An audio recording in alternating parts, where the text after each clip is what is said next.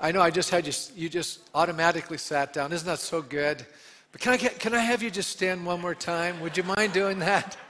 Thank you. I'll tell you what, we're going to pray, and I know you're going to be seated for a few minutes anyway, so you'll have a chance to rest. So Lord, we want to thank you today, and we think especially what's happening in our world. We think of the Ukraine, we think of what's happening there. And there's other parts of our world that are undergoing tremendous things. We think of Myanmar. There's so much conflict, and as we're going to look at your word today, we can see that as human beings, Lord, we have walked away from you. We don't really know your ways around the world. There are people that do know your ways, but for the vast majority, they don't. And we can see what happens in a world where when we turn our backs away from you, Father, it leads to death and destruction. And I pray for the Ukraine, Lord. I'm not suggesting that they're worse than anyone else. I'm praying, Lord, for your grace to be upon that nation. I pray for your help. I pray that there would come a speedy cessation of hostility, Father. I pray that the end of the loss of life would come about quickly so that people could begin to rebuild their lives, Lord. And we pray for those that have been displaced as a result of this conflict, Lord. And not only in Ukraine, but other places in our world that people have been displaced, that you would be there with them, Father. You know what it's like to be a refugee. You fled from Herod. You fled into Egypt, Lord. You understand what it's like for humanity to experience times of difficulty. And I pray a special grace upon them. And now I ask, Lord, that you would open up the eyes of our understanding, open up our hearts that we may hear your voice through your words. And we thank you for that in Jesus' name. And God's people said, amen. Amen. You may be seated. I'm going to have you turn to the book of Jeremiah. I know this is, the more I preach this book, the more challenged I am. Could you just turn me down just a little bit, Chris? I feel like I'm really loud here. Jeremiah chapter 9. So in Jeremiah chapter 9, I was actually listening to a series of lectures in the morning by Dr. Rufus Fears. He's a professor of classical history. He's talking about ancient antiquity. And you ever have those moments when you're listening and, he's talking about Athens, and I've listened to a lot of lectures on Greece and Rome and different parts of the world, and he said something I'd never heard before, and it just kind of resonated inside of me. And he simply said this, that just prior to the end of the Athenian Empire, I don't know if you realize Athens actually became very dominant and actually control much of the Mediterranean world. And just before their demise at the hands of the Spartans, which was another city-state in Greece, the philosophers and people of Athens began to believe that there were no absolutes. Very interesting. Now, I don't know if you understand, but that's the current predominant note of this, what we would call a postmodern culture today. We're living in the same place as Athens was. We have abandoned our moorings. We are now recasting many of our historical narratives. I don't know if you know that, but we are doing that. And it's to suit our current values, one of which is the idea that we don't have any absolutes. There is no truth. There's no absolute truth. There's no right. There's no wrong. And you're beginning to see really the demise and the decay of a society. And you saw it in ancient Athens. It happened to them. And we're beginning to see it happening here in the 21st century. We've arrived at the same place that the ancient Athenians came to before their demise as a dominant civilization in the ancient world. Unfortunately, we're beginning to fall apart. And I want to raise the question, have we really progressed as a culture when our ancestors have already been there before? And the answer is, of course not. As a matter of fact, the book of Ecclesiastes says something very profound, and many times we don't pay attention, but we ought to. It says, what has been will be again. What has been done will be done again. There is nothing new under the sun. Where we're at today, our ancestors have been there before. And what we need to do is actually learn from those who have gone before us. And if we don't, what are we going to do? We're going to make the same mistakes, and we're going to suffer the same consequences. So I think we need to awake. We need to learn what happens when a culture begins to embrace lies rather than the truth as a value. And in Jeremiah chapter 9, we're going to discover that that's exactly what was happening in the history of Judah at this point in time. They had, lived in a state of self-deception. I believe that we're going to see today an eerie parallelism between what happened to the ancient nation of Judah and what is happening to us. People are getting more confused today. I had someone say to me not too long ago, Pastor, I don't know what to believe anymore. We have news, fake news, this. I don't know what the truth is anymore. And you know what I said to them? We have a book called the Bible. It's the truth. If you're a little confused, go back to the book. Recalibrate. Get your bearings. Start reading the Word of God. Some people spend so much time listening to all the news that people get worked up, stressed out. They're full of fear, full of anxiety. I want to encourage you today. We can go back to a source that's reliable. We can go back to a foundation that will help us navigate through a time of what we're going to look at today. I'm going to call it moral pollution. We're swimming against the tide of moral pollution. But what should we be doing? And I think as we look at this chapter, we're going to discover it. Because what we're going to find out is we're going to discover some of the values that God wants us to embrace. And whenever we embrace God's values, it produces truth. It produces life. When we disregard God's values, we end up falling apart. We end up coming undone. We end up, destroying ourselves, really. And we're going to see that very clearly today as we look at these texts. So I want to look today at this chapter and identify three movements in Jeremiah chapter 9. And the first one is really identification of the problem. In other words, how did we ever get into the mess we're in today? And a lot of times, people feel like they have the answers to the problems, but most of the times what people have is what I call an answer to a symptom. Or they're focusing on the symptoms. And a lot of what people are discussing today are just symptoms of a more fundamental problem. A problem that we don't even understand. And most people never discuss it because we've dismissed this concept completely in our culture today. And what is that problem? The problem is simply that we've turned our backs on God. That we're not living for Him, and we're actually allowing something that's destroying us, which is sin, to dominate our culture today. But we don't even believe in that word. That word is not used anymore. It's an old word. It's a biblical word. It's a theological word. But today we talk about things like problems or dysfunction or what's healthy and unhealthy. We don't use a theological term like sin. But we need to understand that the core issue is still the core issue. And when we try to deal with symptoms and we try to get rid of the symptoms, we're kind of like the gardener that's going into the yard and trimming the branches of the tree. We're just pruning. And how many know when you prune the trees, all you're doing is creating the avenue for greater growth of more foliage. And that's exactly what we've been seeing today. All we've been doing is addressing symptoms, and we see a greater degree of problems than ever before because we're not dealing with the core issue. When John the Baptist was here preaching, he said, hey, you got to cut down the root. You got to cut down the tree at its root. You got to get to the root problem. And so here we're going to find out what happens when God is cast aside as a culture, or even when we as an individual cast God aside. We end up, what do? We end up distorting and embracing the wrong values. And once we do that, we're in trouble because those values are going to take us on a journey that's going to lead to our own personal demise. So here we find Jeremiah, and he's expressing his anguish of soul as he's living in the moral corruption of his day. And so I want to ask the question, how do you and I handle living in a broken world? Because that's what we're living in. We've always lived in a broken world. It's always been messed up. So some people say, well, Pastor, it's never been worse. No, it's been far worse. So don't fret. We've been here before. Learn from history. Do we just succumb to the tidal wave of sin? Another response we might entertain is, I'd like to check out. Is there a ship off the planet? I'd like to get away from this mess. It just seems like I can't get away from this moral rot that's happening in our society. And so Jeremiah has an interesting emotional response, and I think we're going to all identify with his emotional response, but then we're going to see how we handle the situation. Now, you may feel one way, And it's, we're all entitled to our emotions, right? We can always feel bad.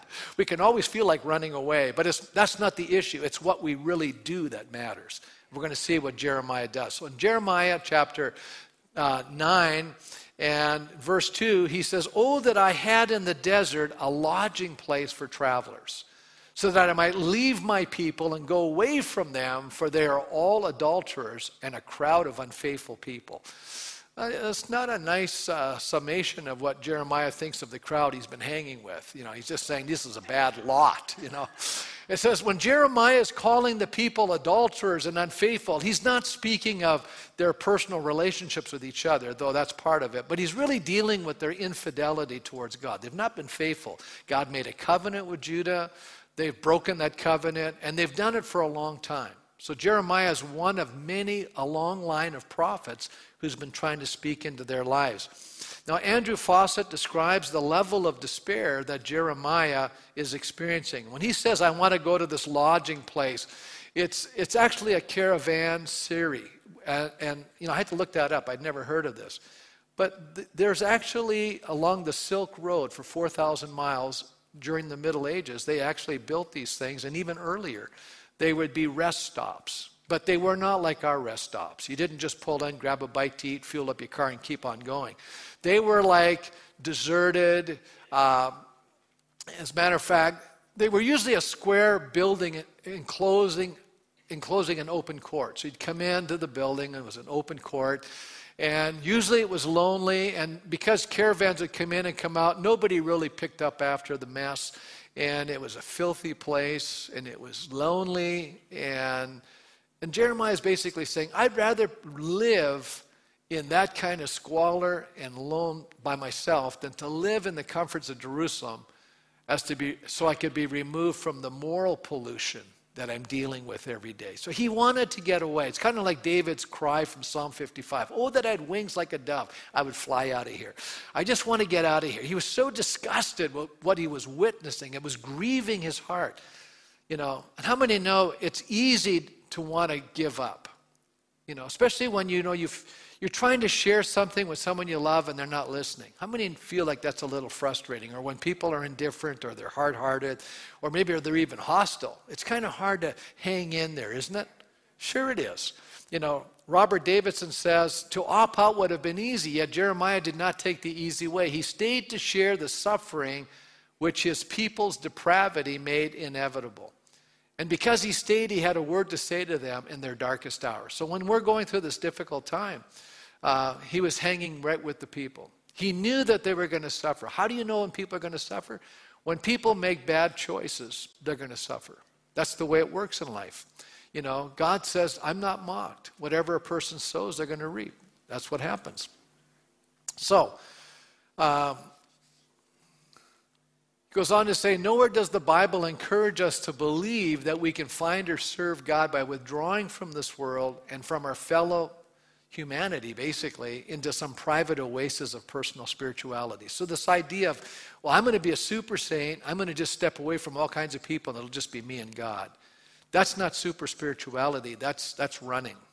It's really a lot more challenging to be in the middle of the mess and to actually live the right kind of a way, standing for the right things, doing the right thing, and actually praying for people and sharing God's grace with people. That's far more difficult.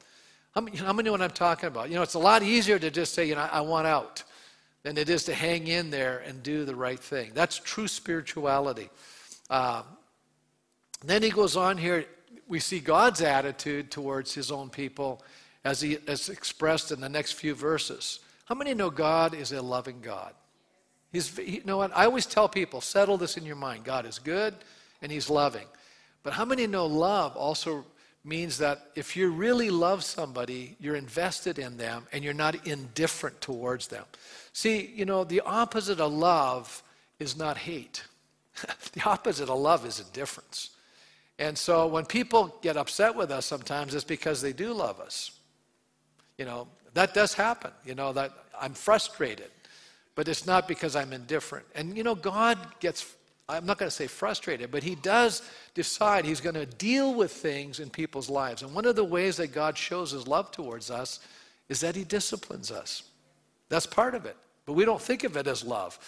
Most of us as parents, when you're talking to your child and you're disciplining, you're saying, this is actually because I love you. And the kid looks at you and goes, I don't buy that line. But the reality, it's the truth. I mean, if you really didn't love your kid, you just ignore what they're doing and let them, destroy themselves and grow up to be, a person that would be destructive to themselves and to others. But a loving parent's going to address that issue in their lives, and that's certainly the way God is. So here we find in Jeremiah chapter 9, God's opinion and his attitude towards his people. He says, they make ready their tongue like a bow. This is all now poetic, to shoot lies. Can you see this picture of an archer?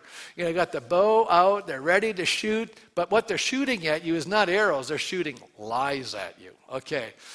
It is not by truth that they triumph in the land. In other words, they don't see truth as a way to get ahead.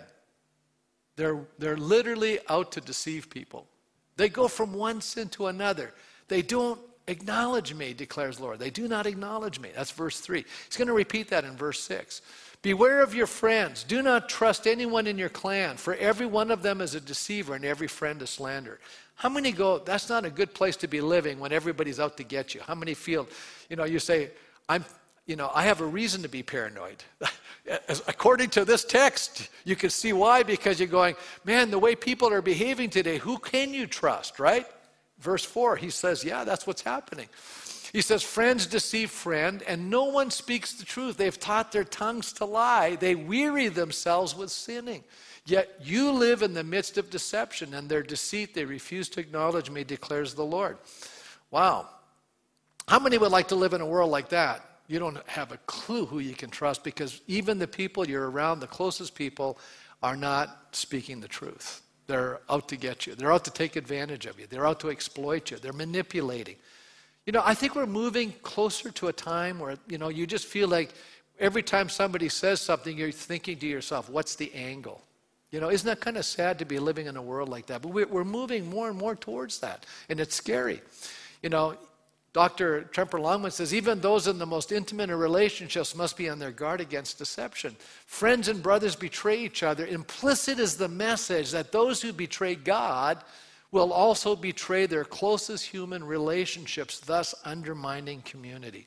And you see how important it is that you and I walk in the truth, that you and I embrace the truth, because it helps build community. It helps build relationships.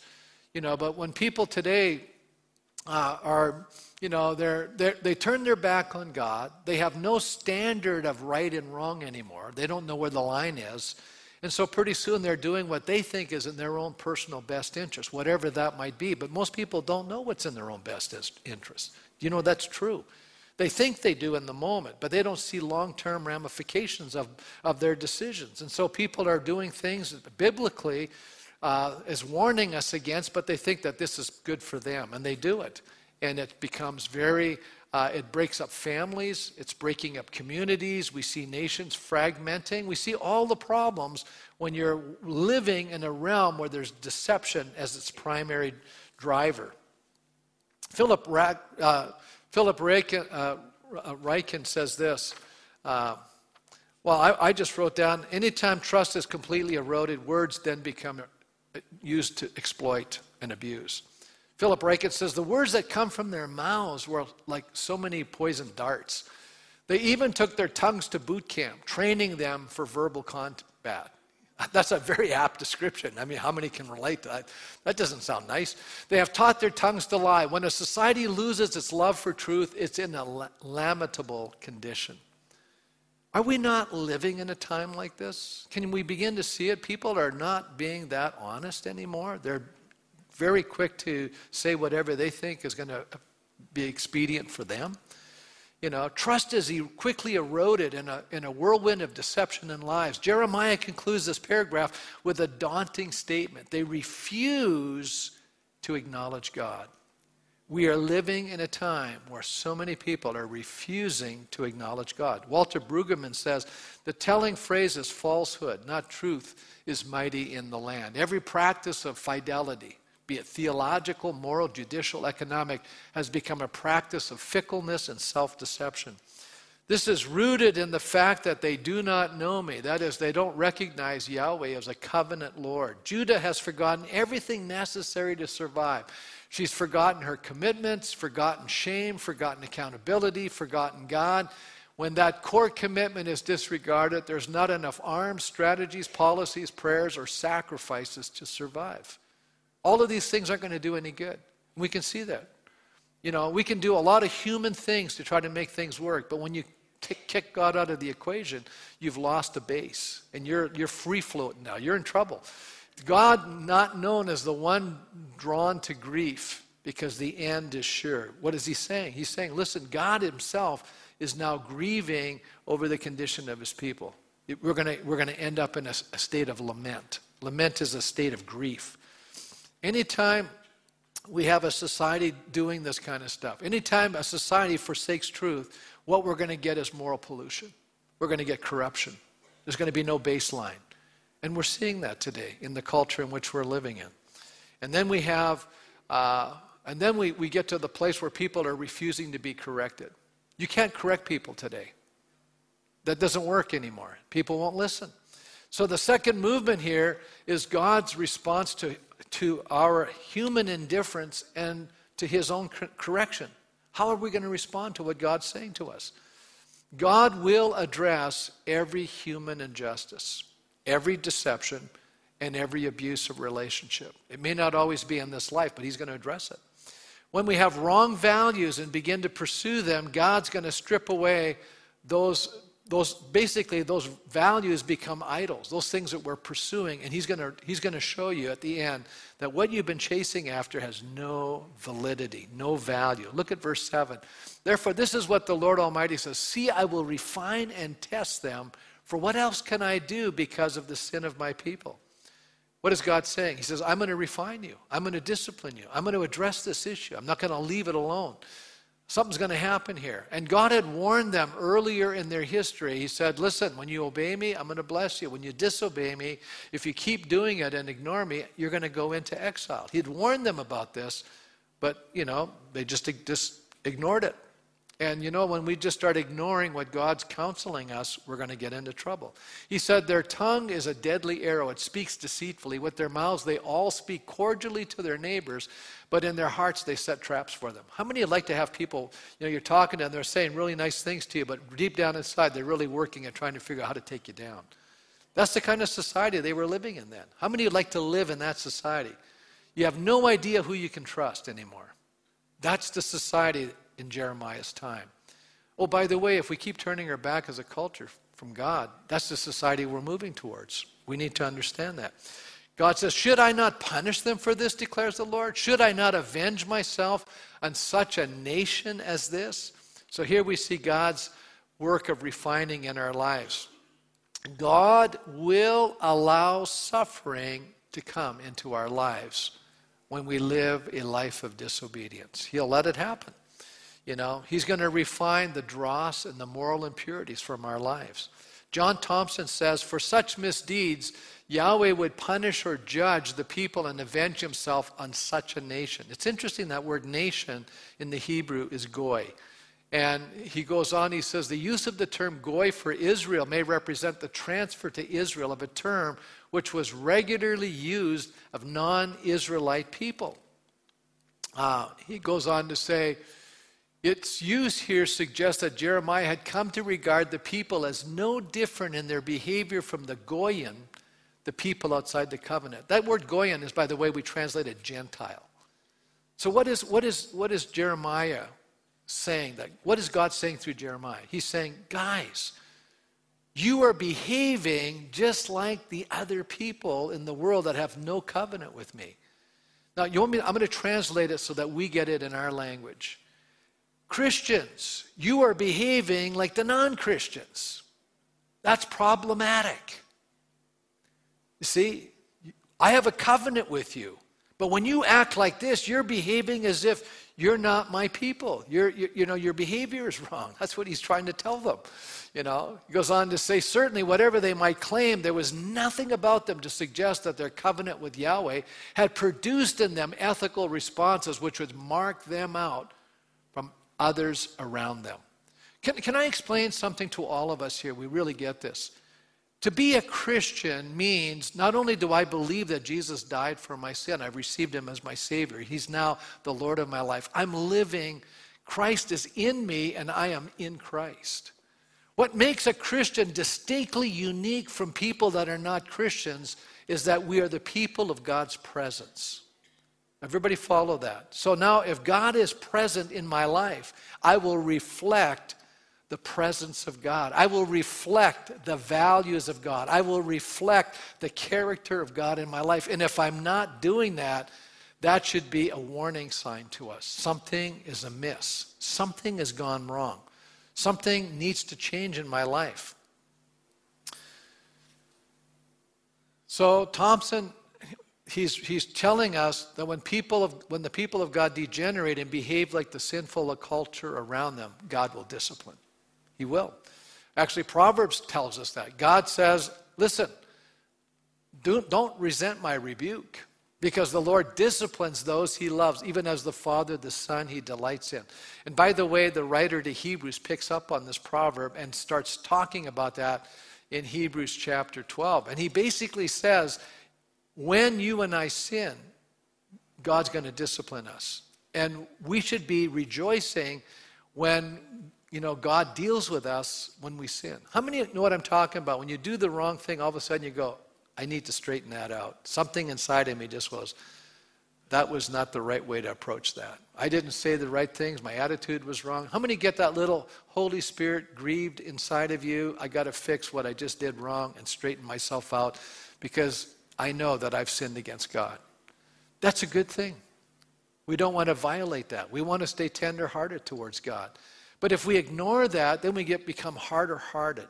And eventually it's hard for God to talk to us. And we don't even listen to him anymore. And we don't take him at his word anymore. We just do our own things. And then we start justifying our behavior.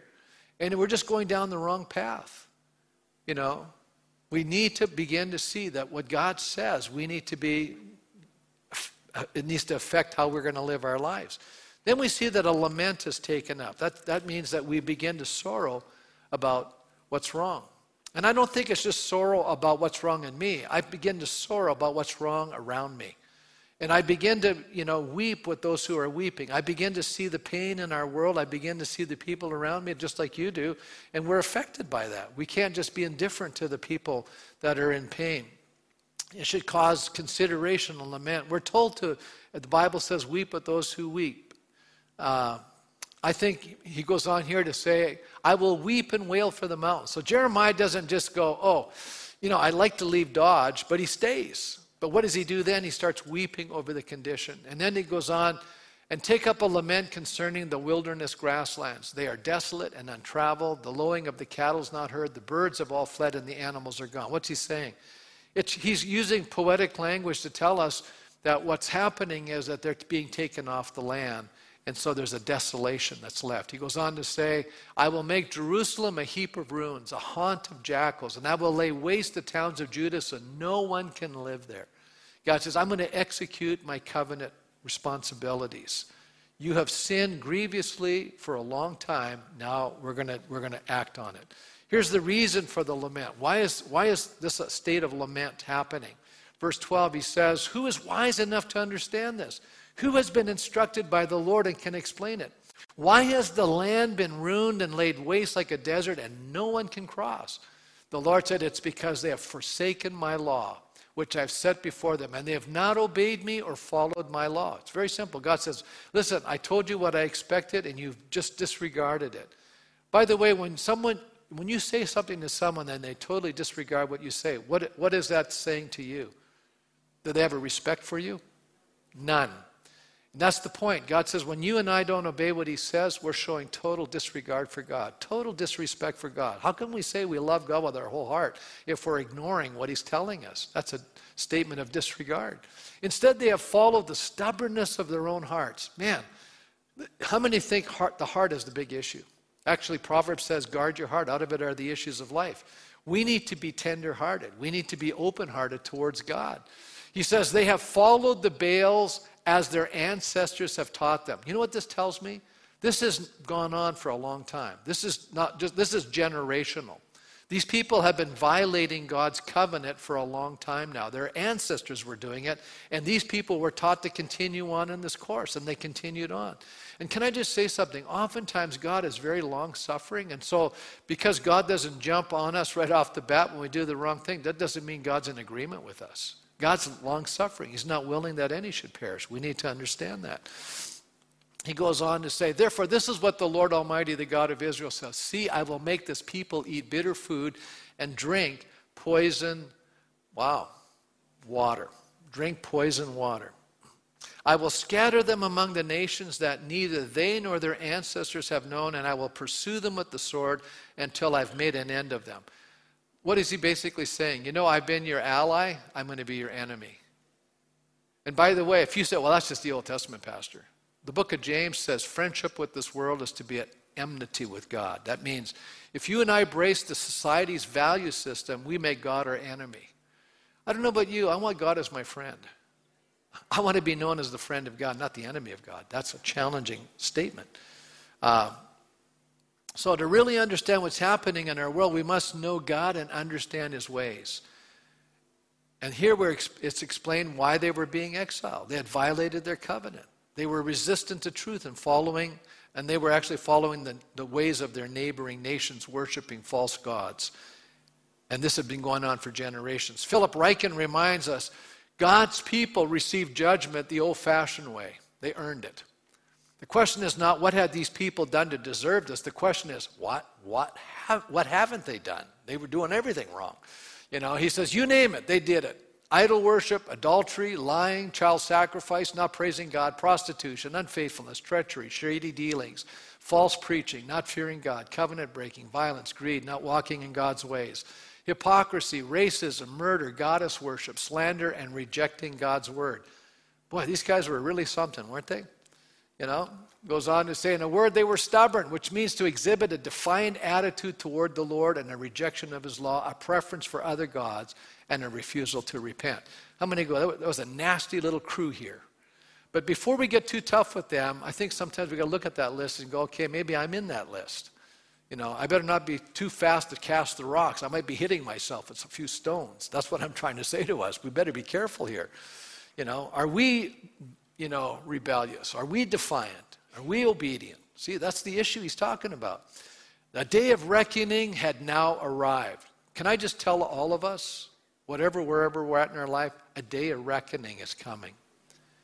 You know, God is not mocked. Whatever you sow, you're going to reap. If you sow to the flesh, you're going to reap corruption. If you sow to the Spirit, you're going to reap eternal life. It's whatever you're giving your life to. The question, Robert Davidson frames it this way. The question which haunted the religious consciousness of the Jews after the destruction of the city, which they thought was indestructible because it was God's holy city, God's holy temple. How could that ever be destroyed? Why did this happen? You can see them in exiles going, what happened? How did this all happen? And the answer, in line with all the prophetic teaching in the Old Testament, is the people's disloyalty to God. Out of this comes the bitter experience of exile to distant lands and death. They were to now eat bitter food and drink poison water. It's all poetic language, isn't it? A nation of mourners. How many know in the ancient world you actually hired people to come in and mourn for you? Did you know that? And remember the story of Jesus? He comes to the little girl that's dead and they're already mourning. They're professional mourners. And that's their job. They come and they cry, and that makes you feel, sad too, because everyone around you is crying. It helps facilitate the grieving process. Notice what he says. This is what the Lord Almighty says. Consider now, call for the wailing women to come and send for the most skillful of them. In other words, what's about to happen to you is not good. You're going to need a bunch of people here coming and crying. You better hire the best you got, right? Then he goes on to say, let them come quickly and wail over us till our eyes overflow with tears and water stream from our eyeballs. This doesn't sound like a happy time. Verse 19, the sound of wailing is heard from Zion. How ruined we are. How great is our shame. We must leave our land because our houses are in ruins. Now you women, hear the word of the Lord. Open your ears to the words of his mouth. Teach your daughters how to wail. Teach one another a lament. What's he saying? It's going to be so bad, you better start training people as fast as you can. We need a whole new group of mourners. We need a lot of mourners. There's going to be a lot of lamenting here. Not a good situation. What's he describing? the inevitability of destruction. You know, when there's a lack of repentance, all that's left is death. Paul tells us in Romans chapter 6, verse 23, the wages of sin is what? It's death, you know. God, I've already said it twice earlier, God's not mocked. Whatever we sow, we reap. Listen, I know I've discovered something. I actually kind of like poetry now. I'm starting to realize the Bible's full of it.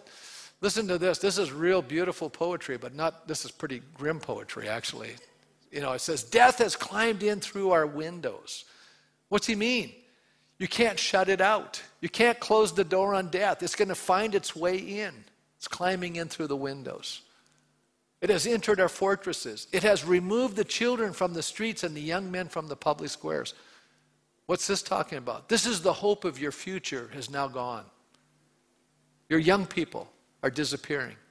They've been taken, either by war, by famine, by pestilence. Who knows? They've been taken. This is talking about a state of hopelessness. But it says, say, this is what the Lord declares. Dead bodies will lie like dung on the open field, like cut grain behind the reaper with no one to gather them. You ever heard of the Grim Reaper? This is the text. Can you imagine what it's like to come out? Could you imagine coming out stepping outside in our city, and you and I are walking outside, and all we see is a field full of dead bodies, and there's nobody left to bury them? Could you imagine stumbling on something like that? How many say that's pretty grim? Is that grim? He said, this is what it's going to be like. You're going to see devastation like you've never seen it before. Sounds like war. You know, people right now in the Ukraine, they're experiencing this. You know, they're seeing terrible things, awful stuff. But then we move on to the third movement in this chapter, and it's a challenge. When I was looking at this, I'm going, this is the most depressing sermon you could possibly preach, Pastor. What in the world are you thinking? I'm going, yes, it is depressing. But here's the good news. We're not going to end here. There's a challenge for us. How many go, I don't want to live this. I don't want to experience what you're describing. Anybody say, I'm opting out? I don't want this. I don't want this for myself. I don't want this for my kids. I don't want this for my grandchildren. How many say with me, I don't want it?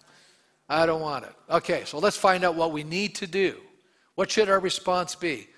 Okay, there's a challenge to embrace godly values. How could they have avoided this devastation? How could they have avoided it? By turning to God. That's exactly right. What can we learn from this descent into destruction so that we don't follow in the same path? What can we learn from history? Oh, we'll just rewrite it. We don't like the script. That's what people do today. I'm going, that's the wrong response. It's going to happen to you. Settle down, Paul. It's going to happen to you if you just try to rewrite the story, right? That's not going to solve the problem. It's meant to teach us something. So what should we learn? Well, we need to hear the difference between what God values and what society values. We need to develop the right values. Okay, and here we go.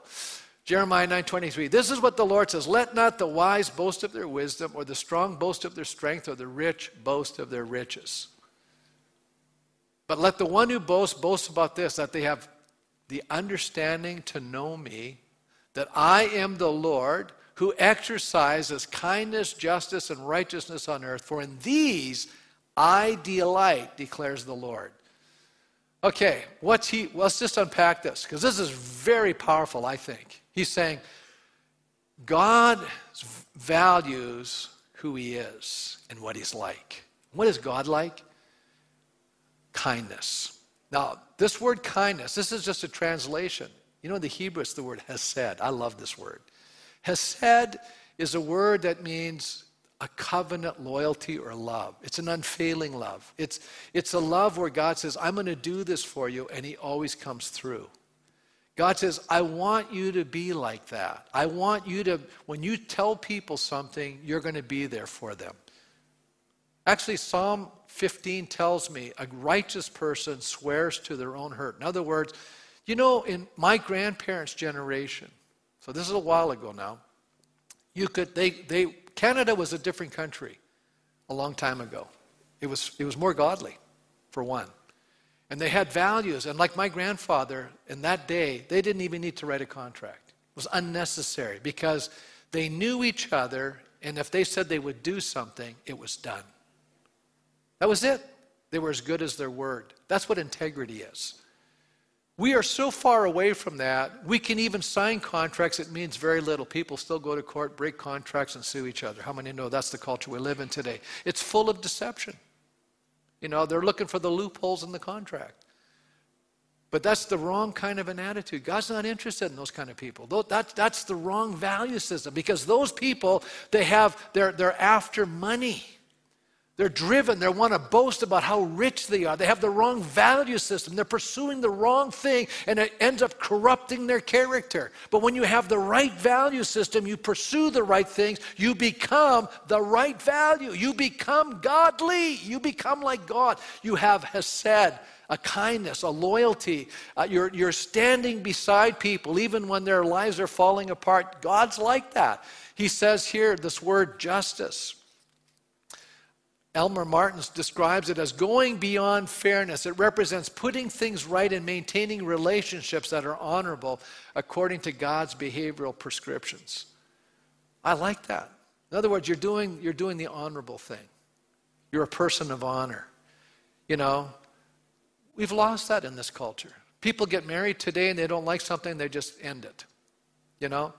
Well, this person has an issue. You know, I've been a pastor a long time now. I've heard a lot of stuff. Believe me, I've heard a lot of stuff. Remember one guy comes in, he says, I want to marry this new girl. I said, well, were you married before? Oh, yeah. I said, well, so you got a divorce? Yeah. Did you get a divorce as a Christian? Yeah. I said, did you have any sort of grounds for getting this divorce? Well, my wife had mental issues. I said, what you're telling me is, and I said to the new person he had in my office, I said, so what you're telling me is if she develops a problem, you're checking out. I did not win a popularity rating. But what was I telling them? I was telling them the truth. I said, you're not an honorable person. No, I'm not doing the wedding. Sorry, can't do it. See what I'm talking about? We need to understand something. We need to become the right kind of people. And the only way you get there is when you have the right kind of values. Goes on to talk about righteousness as a commitment to doing what is right. And God's word tells us what's right. This is in contrast to wisdom, wealth, and power that so many are striving for. Listen to me very carefully. Our society glories in fame, fortune, and reputation. Right? That's what it's all about. I've got all this money, and this is who I am, I'm successful, blah, blah, blah, blah, blah. You know, Elmer Martin says, Scripture is not negative about riches, power, or wisdom, except that when these usurp the place that God should have. In other words, if we make those things our goals, that's bad. If those things come into our life while we're pursuing the right values, that's fine, but that's not our goal. And let me say something to all of us. Do you think the day you're standing before Jesus in heaven, it'll matter how much you have in your bank account? Not one iota. Isn't that true? It means nothing, you know. The kind of person you are is all that matters. Let's be the right kind of people. Let's embrace God's value system. Let's go after those things because it'll shape us. It'll make us become more like God. You see, the whole issue is the transformation of our hearts. That's so critical in our lives. Listen to what Paul writes in Galatians chapter 6, verse 14. He says, may I never boast except in the cross of our Lord Jesus Christ, through which the world has been crucified to me and I to the world. What's Paul saying? He says, my boast is that I know Christ, and I know him as the one that was crucified for my sins and rose from the dead. And because of that, I've embraced him. And the things of this world, I'm dead to those things. You know, let me tell you a little story. I was reading it the other day in the scripture. I was thinking about it, meditating on it. Remember the rich young ruler came to Jesus. Jesus says, I've done all the things in the commandments. Jesus said, well, just give up everything you've got, give it to the poor, and come follow me. And he left away sorrowful, because he was trusting in his riches. Well, you know what that story? It's not that God's telling every one of us to give all our money away to the poor. You know what he's telling us to do? He's telling us not to allow the things that we possess to possess us. That's the moral of the story. That you and I are saying, hey, it all belongs to you, Lord. You want something? It's yours. My hands are open. It's a two-way street. You can take it anytime you want to. That's your business. It's God. You're in control here.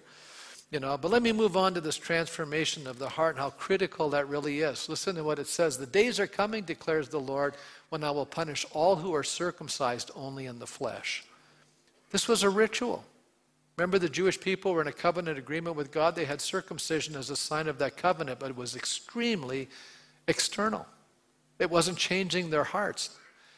This is the last verse in the chapter. We're done. Now he says, just go back and read this. He says they're circumcised only in the flesh. Egypt, Judah, Edom, Ammon, Moab, and all who live in the wilderness and distant places. Is there kind of a name that sticks out in this list? Judah. Why is it packed in between Egypt and Edom? Those are guys who are uncovenanted people. These guys probably practice some form of circumcision, but it goes, for all these nations are really uncircumcised. Wait a minute, Judah, you've all been circumcised. No, God says you've been uncircumcised. And even the whole house of Israel is uncircumcised in heart. See, God is not interested in what we're doing in the sense, I have an external form of godliness. God is interested in what's driving me on the inside. The essence of my personality is my heart. So God is looking for something far more significant than an external expression of faith. Well, I'm a Christian. You may or may not be. What's going on the inside? Am I living to please God? See? So let's close the sermon. How does this message from Jeremiah impact me? How does it impact you? How is it impacting us? Do we weep over the brokenness in people's lives? Are we reflecting God's system of loyal love? Are we being faithful to God's word and to our word? Are we keeping our commitments? Are we putting things right and maintaining relationships that are honorable to God? Is our heart living to God, for God? Or are we just going through the motions? Do I really have a passion for God and a compassion for people? That's what we say we have. That's our mission statement in our church. I said to myself, if I have a passion for God, it should translate then into compassion for people. Do I believe that Jesus is the truth, the way, and the life, or am I being slowly seduced by the lies of our society, embracing sinful attitudes and pursuing wrong values? Let's stand. As we close this morning, let me just ask the question with every head bowed. Just take a moment, a reflection, a pause, and I'm going to pray and you can be dismissed here. I believe the Spirit of God is speaking. You say, how do you know that? Because first of all, I deeply believe that when believers gather together, the presence of the living God is in our midst. I believe that when a minister of the gospel or anyone begins to share the word of God, they're speaking the oracles of God. God's Spirit, God's voice is speaking into your soul. I believe that. I believe today that you're here not by accident or listening, not by accident, but that God is speaking into your souls today. And some of us in this room have to say, you know what? I've gotten my value systems crossed. I've allowed myself to be seduced by the trappings of this present age. And I am living now more for the moment than I am living for eternity. It's very subtle. It's a shift, slowly. It can happen over time. We can start drifting. The Spirit of God is speaking to you and you're saying, you know what? I want you to begin to pursue my values. I want you to become a person of integrity. I want you to cast off the seductions and the lies that you're buying into. I want you to become obedient to me and my word. That's God speaking into your life. God's been speaking to you right now. I don't know what's going on in your life. I don't know what's going on in your heart, but God does. With every head bowed, every eye closed, we're not here to embarrass anybody. This is an opportune moment. You say, Lord, I don't want to keep walking down the wrong path because I see where it's leading. It's leading to a demise. It's leading to destruction. It's leading to death. It's leading to broken relationships. It's leading to heartache. I could rewrite it and I could say I'm not that person. But you know what? Deep down inside, the Spirit of God's talking to you, saying, I'm speaking to you now. I want you to turn your back on that. I want you to turn your face towards me. I want you to embrace me and acknowledge me. I want you to embrace my value system. I want you to walk with unfailing, loyal love. I want you to walk and do what's right and just in my eyes. I want you to have the right kind of healthy relationships. You know, a lot of times we do the wrong things because there's something broken inside of us. That's the nature of sin inside of us, is brokenness. God wants to fill that empty spot. You don't have to be a millionaire to make you feel better. That's a deception. That's just a different form of taking a drug. God says, I want to fill that place with myself. Maybe you're here today and there's some brokenness inside of you and you've been filling it with the wrong stuff. Why don't we just acknowledge, God, I need your help. There is pain in my life. There is loneliness in my life. There is brokenness in my life. Would you come right now and fill my soul with your presence? Would you move me to a new trajectory so I can move towards you? That's my goal. With every head bowed right now, if that's you, God's speaking to you right now, just raise your hand. I'm going to pray for those that are, just raise your hand. God's going to hear that cry. Beautiful. God's speaking to hearts. It's beautiful what God was doing today. Yeah, we're going to let him work. Lord, you see our response to you, Lord. We recognize there's poverty of spirit inside of us. There is a brokenness. We want you to fill us with your divine presence. We want you, Lord, to apprehend our soul. We want to walk towards the right values. We want to become like you, Lord, because we know one day we will stand before you face to face. We will have to give an account of our lives before you, Lord, and we want to stand there with purity of heart, because your word says only the pure in heart really see you for who you are.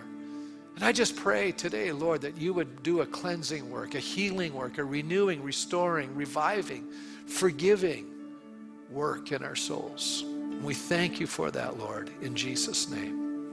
Amen. God bless you as you leave this morning.